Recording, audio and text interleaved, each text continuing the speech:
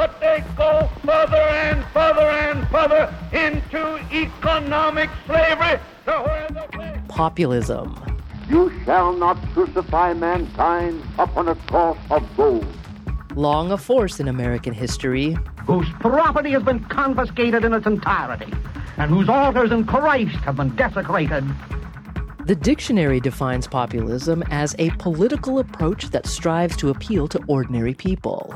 When the concerns of foreigners take precedence over the needs of Americans, our government is betraying us and has become illegitimate. Who feel that their concerns are disregarded. We're thinking of having a Chicago Tea Party in July. President Obama, are you listening? Who feel they're ignored by established elite groups. In left-wing populism, it goes toward the economic elites. Occupy Wall Street. Occupy Wall Street. Wall Street. Wall Street. When we talk about wealth distribution, oh my goodness, can't talk about that. In cultural populism, it goes toward minorities. And I say segregation now, segregation tomorrow, and segregation forever. Resentment is at the heart of this populist drive. They're bringing drugs, they're bringing crime, they're rapists. Populism is also to be closer to the people or closer to the popular will. The forgotten men and women of our country. So many of you felt like you've just simply been forgotten. I'm Meghna Chakrabarti. Welcome to an On-Point special series, The Power of Populism. Because populism unifies the people by negativity. Its global reach. Akkora győzelmet arattunk, hogy még a Holdról is látszik.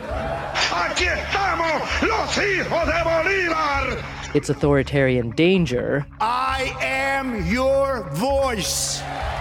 And its democratic promise. Populism is what we desperately need, what we have to have, and what we can't have. Episode 2. Populism in the world's largest democracy. Pranab Bardhan is Distinguished Professor Emeritus of Economics at the University of California, Berkeley, and author of 17 books, including his most recent called A World of Insecurity, Democratic Disenchantment in Rich and Poor Countries. Professor Bardhan, welcome to On Point. Thank you, Meghna. So, the global rise of populism. You write in your book that a third of the people on planet Earth currently live in countries that are becoming more autocratic, and only 4% of people in the world live in countries that are becoming more democratic. What's driving this seeming worldwide populist surge? Well, there are many forces that are working, and different people have different interpretations of those forces. Some people say that it's because of inequality. Some, in my book, I emphasize insecurity of different kinds, economic as well as cultural. And then other people will talk about other forces, demographic, technological, and all kinds of things. But there's something fundamental about democracy here. I mean, it's in the title of your book about disenchantment with democracy, no? Right. And the disenchantment of democracy is part of populism, at least in some interpretations of populism, is that when the strong leader tries to bypass the standard democratic processes, due process, for example, in order to do things quickly and decisively. At least that's the promise, a rather seductive promise, although in my judgment, ultimately vacuous promise. But that's the way of bypassing or undercutting standard democratic procedures. So that's why people who go for these populist leaders are disenchanted with the rather slow, cumbrous, but necessary liberal procedures of democracy. Okay, slow and cumbrous. Now, it depends on what nation you live in because the term slow can mean different things, right? I mean, sure. For example, we will be focusing in detail on India this hour. There's a vast population of Indians for whom democracy perhaps hasn't really changed their quality of life in a meaningful way ever. Yeah. So they think that the populist leaders are going to get things now which they have been missing for all these years. But I think that's a false promise, but that's what they're seduced by. Okay, so tell me a little bit more about your thesis that you have about inequality versus insecurity as drivers of populism in different places and for different reasons in various nations. Right. All over the world, inequality has been rising, and in some countries it's reached grotesque levels.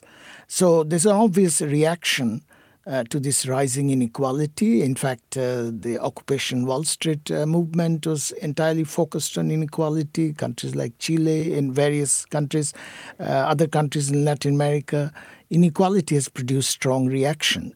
But I personally, and this is one of the main themes in the book, I personally think while inequality is extremely important, workers, the way the workers are moving toward these populist demagogues, most often right-wing extreme demagogues, it is not just inequality.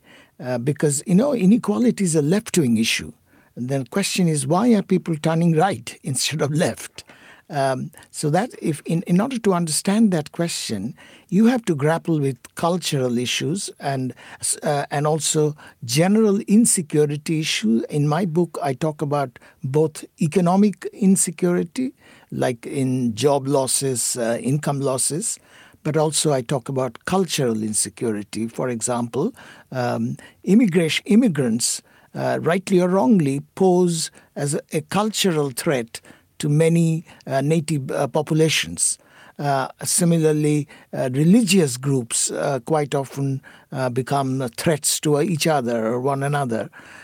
And so these are cultural insecurities, and I want to emphasize both because, and quite often, one of the reasons the working classes are turning right rather than the left is that the left or the liberals are not emphasizing these cultural issues. They are, for example, in the United States, it's things abortion or gay rights or gun rights, etc. exercise a lot of workers, socially conservative workers, even though on economic issues they may be in line with the left or liberals on minimum wage, on health plans, etc. But the cultural issues are quite important. Well, in fact, I would say in the United States, frequently the elite political left oftentimes just dismisses the cultural issues outright and says, well, it's just sexism or racism or xenophobia, so therefore not worth taking seriously or engaging with. But we do want to focus on India. So let me bring into the conversation now Ashutosh Varshney. He's the director of the Saxena Center for Contemporary South Asia and the sole Goldman Professor of International Studies and the Social Sciences at Brown University, author of many books, including Battles Half Won, India's Improbable Democracy. Professor Varshney, welcome to On Point. Thank you, Meghna. Okay, so this hour is really about the rise of populism in what I've been calling the world's largest democracy. But as you well know, in Professor Bardhan's book, he writes that India used to be the world's largest democracy, but he would rather now describe it as an electoral autocracy. Would you agree or disagree with that? So that's consistent with Pranab's claim is consistent with what the WBUR Institute in Gothenburg University, Sweden, now very widely noted, has said. I have made the claim thus far that India is ceasing to be a liberal democracy, but it is an electoral democracy. That was the claim thus far. But more recent writings, I'm suggesting that it's heading towards electoral autocracy, but it's not there. So it's a difference. If I have a difference with Pranab, it's on degree rather than direction. Yeah. Okay, but so the direction would be... Direction, if, for example, the next election in India is not competitive and opposition party leaders are put in jail, which has started happening, then we are heading towards an electoral autocracy. Okay. So right now, it's the BJP under Prime Minister Narendra Modi that's in power and has been for several years in India. But Professor Varshney, take a minute, though, and walk us back through India's modern history, because obviously you could say that it was a very vibrant, popular uprising that led to the overthrow of British colonialism. I don't know if you'd call that populism. But then thereafter, would the Congress party's rule with Indira Gandhi, was that a form of Indian populism? Yeah, so 2 points here. One, the anti-colonial movements may or may not be populist. India's was not, because it led to an institutional design or a constitution which had liberal oversight over politicians. So, for example, the judiciary was independent. For example, the press was independent. For example, civil society associations, independent civil society associations could be formed and could freely exercise their choices. So all of that is very consistent with the liberal democratic polity which India had. The first burst of populism at the national level was left-wing populism, actually, not right-wing populism, which was under Mrs. Gandhi. 1975 to 77, when she suspended the constitution, even while claiming that she represented the popular will. And her claim was more or less like the Latin American left populism, which is banish poverty. And the real people of India are the poor people who are a majority of Indians.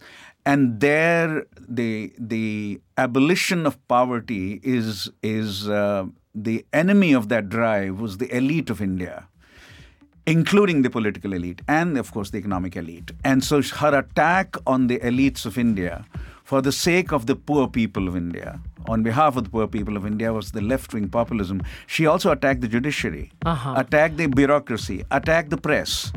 Now the attack is on the right-wing side. From the right-wing side with Prime Minister Modi. Correct. Okay. So when we come back, we're going to talk more about Prime Minister Narendra Modi with a former member of his cabinet. And then we'll explore further about whether this form of populism in India right now is serving the country or headed towards autocracy. So stand by. This is On Point.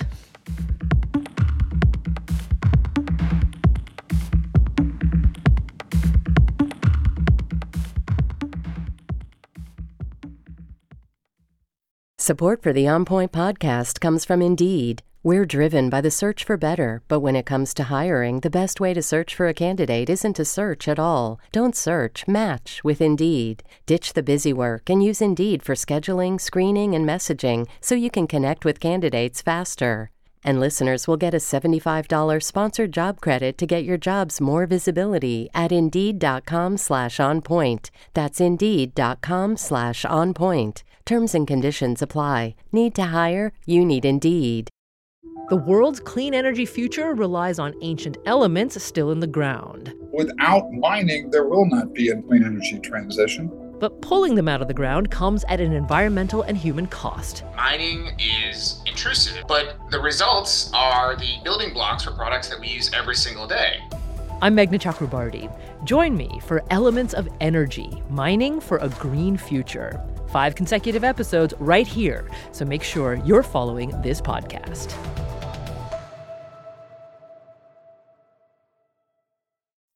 You're back with On Point, and this is episode 2 of our special series, The Power of Populism.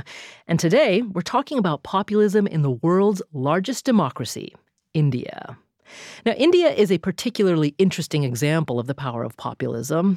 Its very existence as an independent nation was brought about by a kind of charismatic populism led by Mahatma Gandhi that overthrew British colonial rule. Then came populism via India's Congress Party, and more recently, another, distinctly different version under current Prime Minister Narendra Modi and the Bharatiya Janata Party, or BJP. India is undergoing a profound social and economic change. 1 billion of its citizens are already politically empowered. That was Modi speaking before a joint session of the United States Congress in 2016. Arvind Panagaria was part of the Modi government at that time. He was an early member of Modi's cabinet from 2015 to 2017. So I sat on numerous meetings with the Prime Minister, and when I needed to have discussions with him alone, one-on-one, then I would go and have one-on-one discussions with him. Panagaria says he was an unusual choice for Modi's cabinet because the general, intellectual environment in India is very anti-BJP. And Panagaria is an intellectual. He's a renowned economist, an expert on free trade, who's worked for the World Bank, International Monetary Fund, and the World Trade Organization. But perhaps crucially, Panagaria is not an intellectual living in India. He's lived in the United States for 40 years and is a professor at Columbia University. In Modi's cabinet, Panagaria served as vice chair of the National Institution for Transforming India. Its mission? Craft economic policies to speed India's development from the ground up. We help with policies in different areas. We also produced a 3-year action agenda for the country.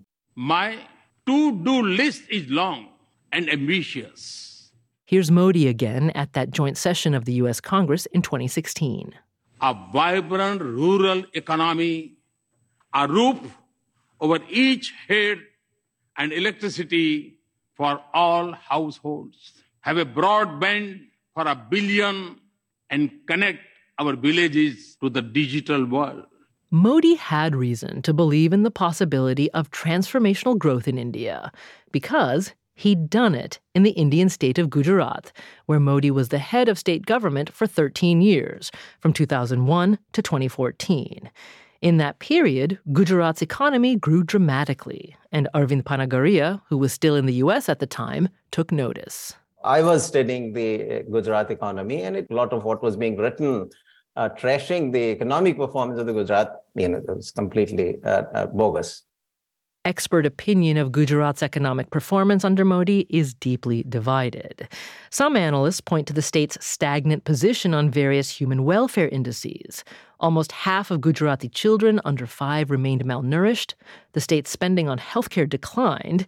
Female literacy and infant mortality were unchanged. Panagaria points to a different data set. Gujarat's GDP grew 10% under Modi. The World Bank named it the #1 Indian state for ease of doing business, and Modi ushered in tax breaks that attracted billions of investment dollars. And that's why, when Modi became India's prime minister in 2014, Arvind Panagaria accepted the cabinet invitation. He supported Modi's economic ambitions for India, even if he had reservations about Modi's politics, specifically the prime minister's personal history with right-wing Hindu nationalist groups. And I did many interviews, and one of the interviews, there's a long, one full page in the Economic Times, where after everything, last question the reporter asked us was, are you impressed with Modi? And I was hesitant to say yes. So what I did was to say yes with his economic policies, because I did not want to give an implicit nod to his political, as I understood at the time. That time was the aftermath of murders, looting, rapes, and riots that seized Gujarat in 2002 under Narendra Modi's rule. The streets have become a battleground. The grief and anger at yesterday's murders has boiled over into violence, looting, and religious hatred. On February 27th, 2002, 59 Hindu pilgrims were trapped on a train and killed in a horrific fire at Godhra station in Gujarat. The cause of the fire was disputed, but at the time, Muslims were blamed. ગઈકાલે ગોધરામાં 58 લોકોને રેલવેના ડબ્બામાં. The next day, Modi, leading the Gujarat state government, said, quote, "People were mercilessly massacred in a railway carriage by wicked people." Modi called for peace and self-discipline, but he also called the fire, quote, "a crime that cannot be forgiven." Riots exploded in Gujarati cities. We saw policemen just standing by, watching what was happening, but doing nothing to try to stop it. One official parliamentary report found that more than 1,000 people were killed in the riots, almost 80% of them Muslim. Other reports put that number closer to 2,000. A secret British diplomatic assessment referred to the riots as a pogrom, akin to organized ethnic cleansing. Human rights organizations found evidence of the mass rape and murder of Muslim women and children. Modi was accused of condoning the attacks and failing to control the violence. The United States even revoked Modi's diplomatic visa in 2005. But Modi consistently maintained his innocence, as he did in this interview with the BBC's Jill McGivering in late 2002. Some people have been accusing your government of not doing enough to stop this, of not protecting Muslims even now. These are also false propaganda made by our opponents, and you are also a captive of this false propaganda. And the independent reports that have already been published into what has happened. They have no right to talk about the internal matter of any government. If they have done wrong. Some would say it is a human right, or is a general international interest. Please don't try to preach us the human rights. We know what the human rights are. You Britishers should not preach us the human rights. When you look back over the last month, you've been the leader of this state through a very difficult period. Do you think there's anything that you should have done differently? Yes. One area where I was very, very weak, and that was how to handle the media. Dozens of investigations, and years later, former cabinet member Arvind Panagaria says the Gujarat riots continue to hound Modi's reputation. The issue keeps boiling, at least that's... If I look at the policies, I see no discrimination whatsoever. This is not an issue. Now, discrimination against Muslims, you would see in the police. But that has nothing to do with the BJP, that has to do with the police itself. But Panagaria says for him, questions about Modi's rule were conclusively settled in 2012, when the Indian Supreme Court's Special Investigative Team issued a 500-page report stating it could find no evidence against Modi and cleared him of responsibility for the riots. I kept reading the bloody thing. It was a very long report for 3 or 4 days. And I was absolutely astonished. After that, my conscience was clear. I mean, I would not have actually gone to work for him in 2015 when I went, if I had not read that report. Moreover, Panagaria believes it's the Prime Minister's economic policies that continue to animate his popular support among a broad swath of India's enormous electorate. Corporate profit tax rates in India have been extremely high. So that has now sort of been more or less replaced by a uniform 25% tax rate. But in general, I think, one of the big things he has done to win the popular support is that he has done a lot of the rejigging of the social expenditure schemes. And in particular, he has established a fantastic publicly funded digital infrastructure. Finally, we asked Panagaria what he thinks about Modi being compared to other populist leaders around the world, such as Viktor Orban in Hungary, or Recep Tayyip Erdogan in Turkey, or even former President Donald Trump. Modi is a much more holistic prime minister. He has the ability to get things done on scale and at speed. So he believes in this kind of, he used to use the word in our meetings, saturate. So, for example, electricity, every household must get. So he will cajole all the chief ministers, you got only 10% households left. Why are you leaving these out? Get to 100%. He is an incredibly articulate speaker. And when it comes to people, he would never come across as talking them down. I mean, everybody thinks that he is talking to me. Arvind Panagaria. He's a professor of Indian political economy at Columbia University and served in the administration of Prime Minister Narendra Modi in India from 2015 to 2017. Well, Pranab Bardhan and Ashutosh Varshney are with us here. And Professor Varshney, I would like to connect what we just heard about Prime Minister Modi to what you were saying earlier about the populism under Indira Gandhi's Congress Party, because you said then, in the 70s, there was the Banish Poverty Program. How does that link to the areas of support or the rise of Narendra Modi's popularity in India now? Well, there is one sense in which Arvind Panagaria is right, that he has also concentrated on the poor through programs, social programs, no doubt about that. Toilets, water, electricity. and bringing them into the digital infrastructure. That is true. Direct transfer of subsidies rather than through middlemen. So, but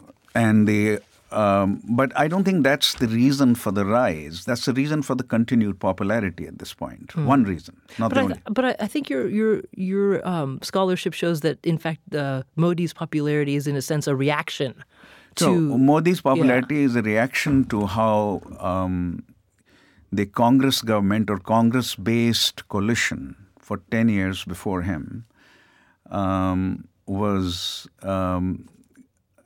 rightly accused of corruption, widespread corruption, and was not delivering even on welfare, social welfare, with speed. That is true, though they had very inventive programs also.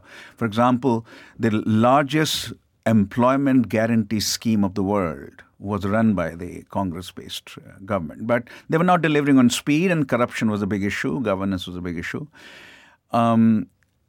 Modi, there is absolutely, even if the Supreme Court cleared Modi of what happened in Gujarat, the appeal continues to be, as we show in our research, the paper that came out recently, continues to be very heavily based on what in India is called Hindu nationalism. Right. The idea that the Hindu majority of India, 80% of India, owns the nation, and the minorities must accept Hindu primacy culturally, politically, and even legally. Right, which is not part of India's constitution. According to India's constitution, all religious groups are equal, regardless of whether you are a minority religion or majority religion. Right. But the clear departure here from the earlier sets of policies for decades and decades, the clear departure under Modi is on Hindu nationalism, not necessarily on attacking poverty. Maybe he's doing it better. Maybe he's doing it better, but what is completely distinctive is Hindu nationalism. You've called religion the master narrative of Indian politics. Yes. Yeah. Okay. So Professor Bardhan, though, help us then connect this to what you were talking about earlier about inequality and insecurity being drivers of populism in countries around the world. I mean, in a sense, it seems like in India right now, we have both, right? We have, of course, the inequality of, the many, many millions of deeply impoverished Indians. We have the rise of the middle class, the profound rise of the middle class in India. And do we also have a form of insecurity amongst India's, vast Hindu majority? Yes. I've been listening to both my friend Ashu and also my friend Arvind. I disagree with Arvind quite a bit on the non-economic issues like the Gujarat riot, etc., or even Hindu, the extreme discrimination, and why discrimination is a soft word. Quite often lynching of Muslims, their houses being bulldozed, etc. If that's much worse than discrimination. So that's going on. And in fact, even the Supreme Court report on Modi's 2002 performance it clears Arvind's conscience, but many other people are still disturbed because even that Supreme Court report has been challenged by many legal scholars. But let me, since you asked me more about the economic issues, I find on economic policies there is more hype on the part of the present government than reality.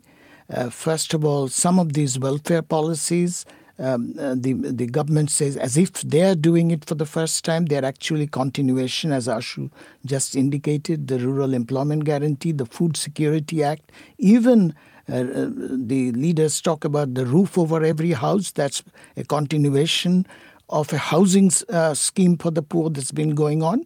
But at the same time, Modi has introduced some new policies. But even there, while I think there's been quite a bit of progress, but this kind of progress has been going on for some time. And many of the promises are turned out to be hoax. For example, he offered, that is a 2014 promise was to give 10 million, 20 million jobs. He went on talking about it. Unemployment is one of the hugest issues, and that unemployment has become worse over the last 9-10 years. Inequality is growing, inequality among households. I have data for that. Insecurity is difficult to capture, but job insecurity is a very important part of it. Even corruption, on which they accused the Congress government before. Yes, the Congress government, there's a lot of corruption cases, although ultimately many of the legal cases didn't go much anywhere. Some of these people who were accused were released. But to me, it depends on what you mean by corruption. Modi's government is marked with what I would call crony oligarchy. And crony capitalism is another name for corrupt capitalism. Well, Professor Bardhan, if you could just hold on for just a minute. We have to take a quick break, and Professor Varshney, stand by as well, because this is really fascinating to me. You know, given your economic analysis that you just laid out, Professor Bardhan, it makes me want to then understand more deeply the insecurity part of this picture and how that is driving populism in India, that religion being the master narrative, as Professor Varshney talked about. So we'll do that when we come back. This is On Point.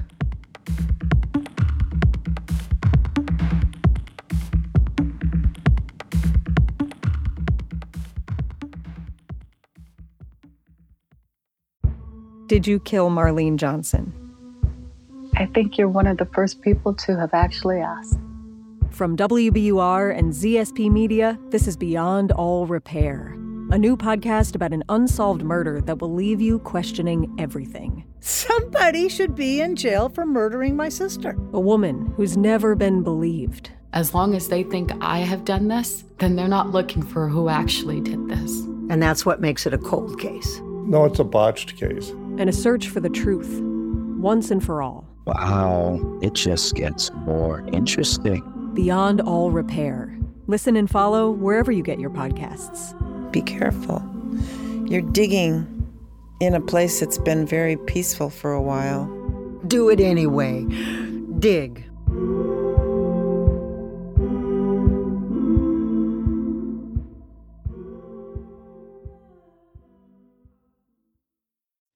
This is On Point. I'm Meghna Chakrabarti, and it's episode 2 of our special series, The Power of Populism, Its Global Reach, Authoritarian Danger, and Democratic Promise.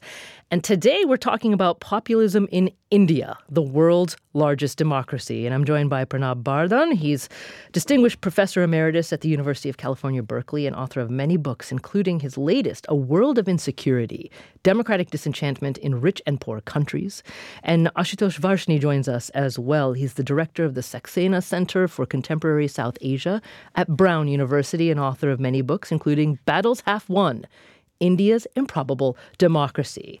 Now, Professor Varshney, what I'd like to do for the next minute or two is connect Professor Bardhan's thesis more directly to what we're seeing in India. Because, you know, remember he was talking about insecurity and its various causes, immigration, cultural tribalism, religious groups, etc. And how you had said that the distinguishing difference between the populism in India under Modi versus the Congress Party earlier is the Hindu nationalist piece. So what I think we need help understanding is Hindus form 80% of India's 1.4 billion strong population. There are 960 million Hindus in India. But help us understand why many of them, even though they're the vast majority, in a sense do feel culturally insecure. Because, I mean, do we have to look back to partition? Because do many Hindus feel that, in a sense, they lost their country and never fully regained it in 1947? Yeah, let me put it to you this way. Partition is certainly very important in the evolution of Hindu consciousness. And precisely because at the time of partition, India didn't turn towards a Hindu majoritarian state. Correct. But a state and a constitution that gave each religious group, including the Muslims, who formed or some of whom formed, 67% of whom formed the state of Pakistan, an independent state of Pakistan carved out of British India. Mm-hmm. So for some of those Hindus, not all, some of those Hindus, the idea that India, even after the formation of Pakistan, became a country of religious equality as opposed to a country which gave Hindus primacy, as Muslims had in Pakistan, has certainly played a role in the evolution of consciousness of some Hindus. Well, I mean, one of those Hindu nationalists even was the assassin of Mahatma Gandhi. That's correct. And if you read his defense in the court, he says he could not understand why Mahatma Gandhi, the father of India, even after the formation of Pakistan, would say Muslims are fellow brothers. So that thread amongst some Hindus. Among some, that has become bigger now. And why? The origin is there. And why? Yeah. In a way, you can say that the alternative political possibilities which were present in the form of, let's say, Congress Party and its politics, or some of the lower caste politics, etc. I think caste has to be brought in now. Uh-huh. So the so-called Hindu majority, 80% of India, is very deeply divided among themselves into multiple castes. Yes. And so it was typically the upper caste feeling in some parts of India, not all, that Hindus were denied primacy even after 1947. Okay, upper caste. Yeah. Upper caste don't add up to more than 16 to 18% of India. At best, there's no caste census taken since 1931. At best 20, but I think it's 16 to 18%. A substantial chunk of them thought that Hindu primacy should have been the ruling doctrine of India. In fact, the killer of Mahatma Gandhi himself came from a Brahmin caste in the state of Maharashtra. But I'm not saying all Brahmins felt this way. No. Right. But some upper caste felt this way. And then by the time it was late 1960s or 1970s, lower caste parties started emerging. Mm-hmm. And in South India, they had emerged earlier. And for them, the issue was not Hindu versus Muslim.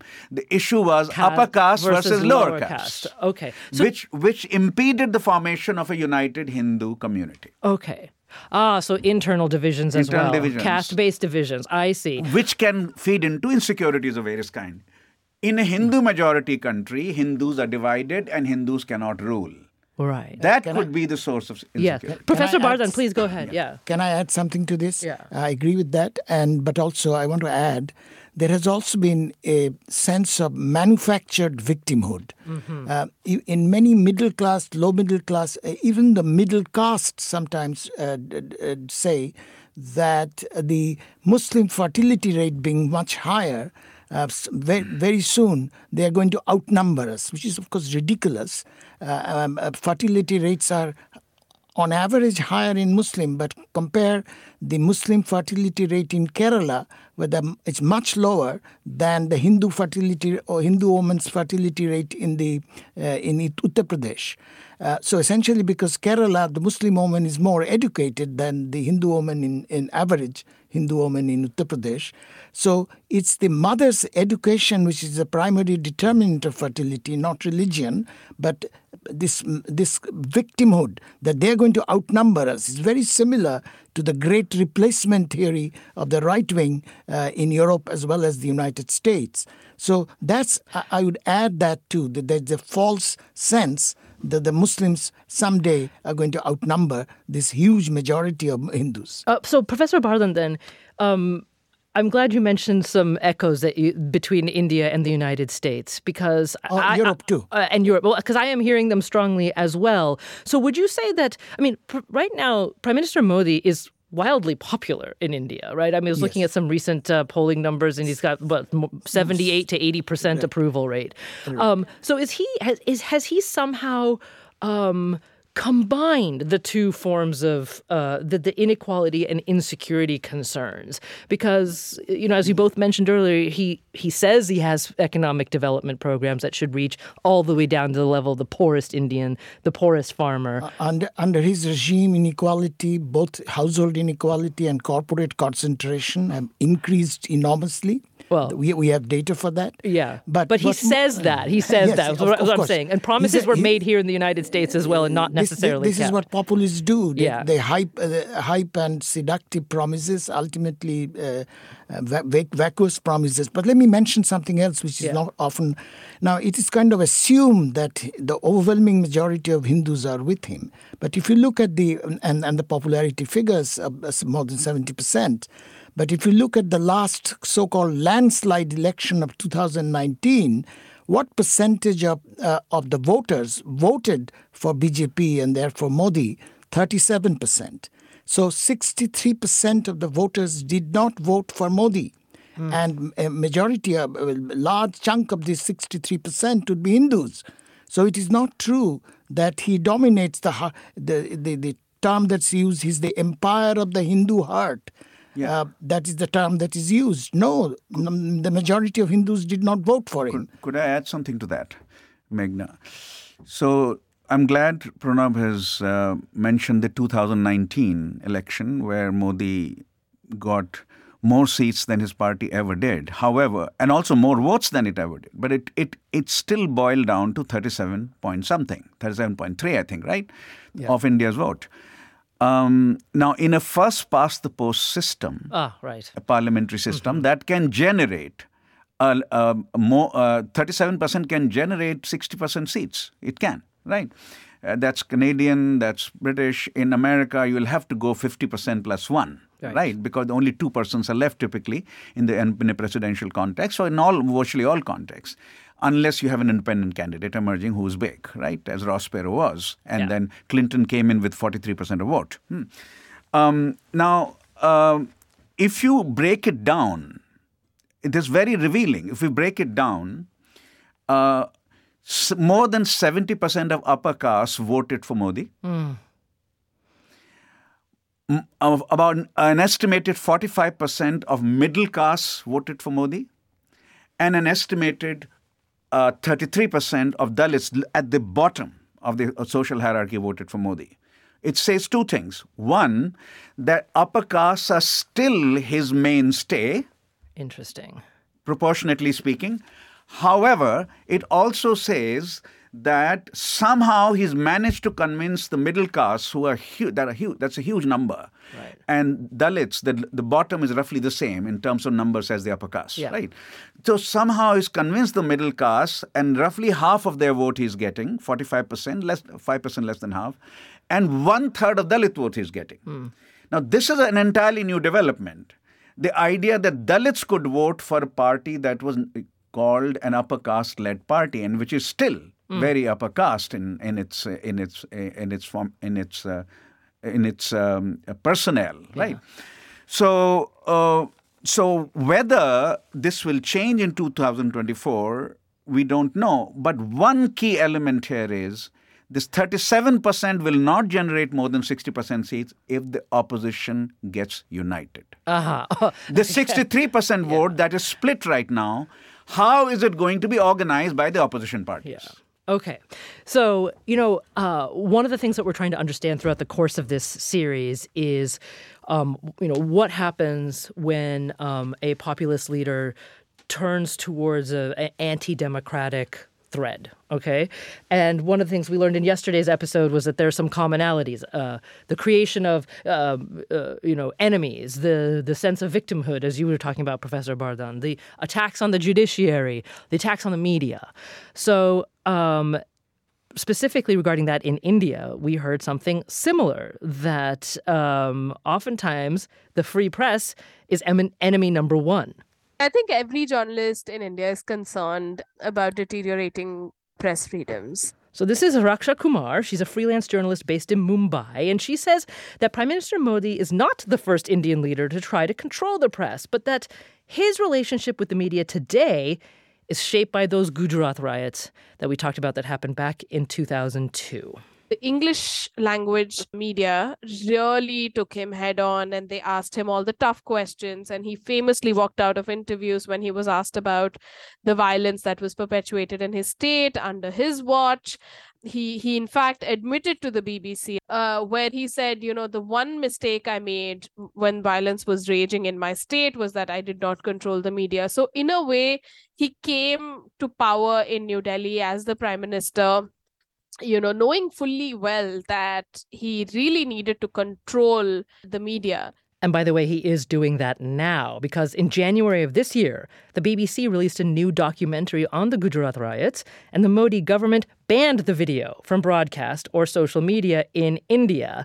And then several weeks later, Indian tax officials staged a 3-day raid of BBC offices in Mumbai and Delhi. Now, Kumar says journalists are facing what she calls a crisis of credibility, that Modi has succeeded in vilifying journalism, and therefore the reporting has less of an impact on people.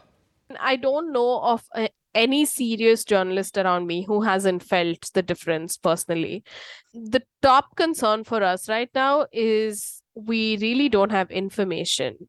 What I mean by that is that official sources do not talk to us. There aren't enough, there isn't enough government data available in the public domain. So this is very much on the lines of, the way China functions.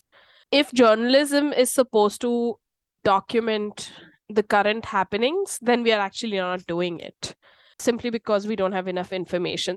So how does she think Modi's approach has shaped the public's relationship with India's news media?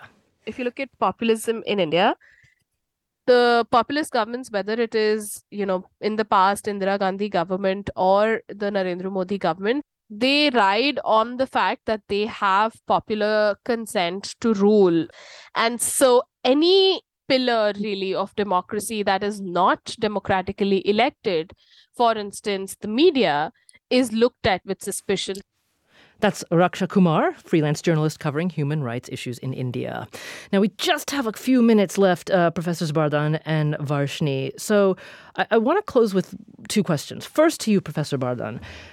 We talked about Prime Minister Modi's approval ratings earlier, general approval rating, 78%. And in our first episode of our show, we heard that populists frequently claim to represent all the people, but only actually represent a small percentage. I mean, is that true in India? I mean, is Modi an anti-democratic populist leader if his approval rating is actually so high?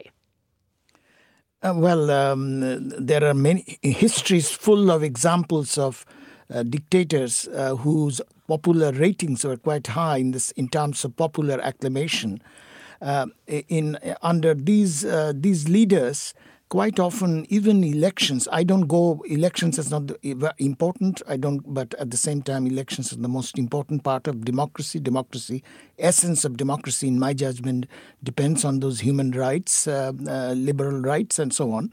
But anyway, the issue is that quite often these leaders turned elections into essentially referenda on their charisma rather than on performance. And the rhetoric, and Modi is a great orator. The rhetoric matters, so that's why the hype carries the day. In my judgment, when you hound your political opposition, when you threaten dissenters and threaten minorities, Muslims, that is clearly anti-democratic, clearly unconstitutional, and so this is in line with what populist leaders do in many countries. Well, I want to ask Professor Varshni one last very quick question. You have a few seconds. The title of your book is Battles Half Won. I mean, is India's democracy currently under threat, do you think? Absolutely. Without a doubt. Because now it's not even clear that the elections will be competitive, let alone attacks on freedom of expression, let alone attacks on minorities, let alone attacks on civil society organizations. It's not even clear. At this point, 12 state governments of India out of 28 are run by non-BJP parties. 12 out of 28. It's not clear that this will hold. Ashutosh Varshni at Brown University and Pranab Bardhan at the University of California, Berkeley. Thank you both so very much. I'm Meghna Chakrabarti. This is On Point.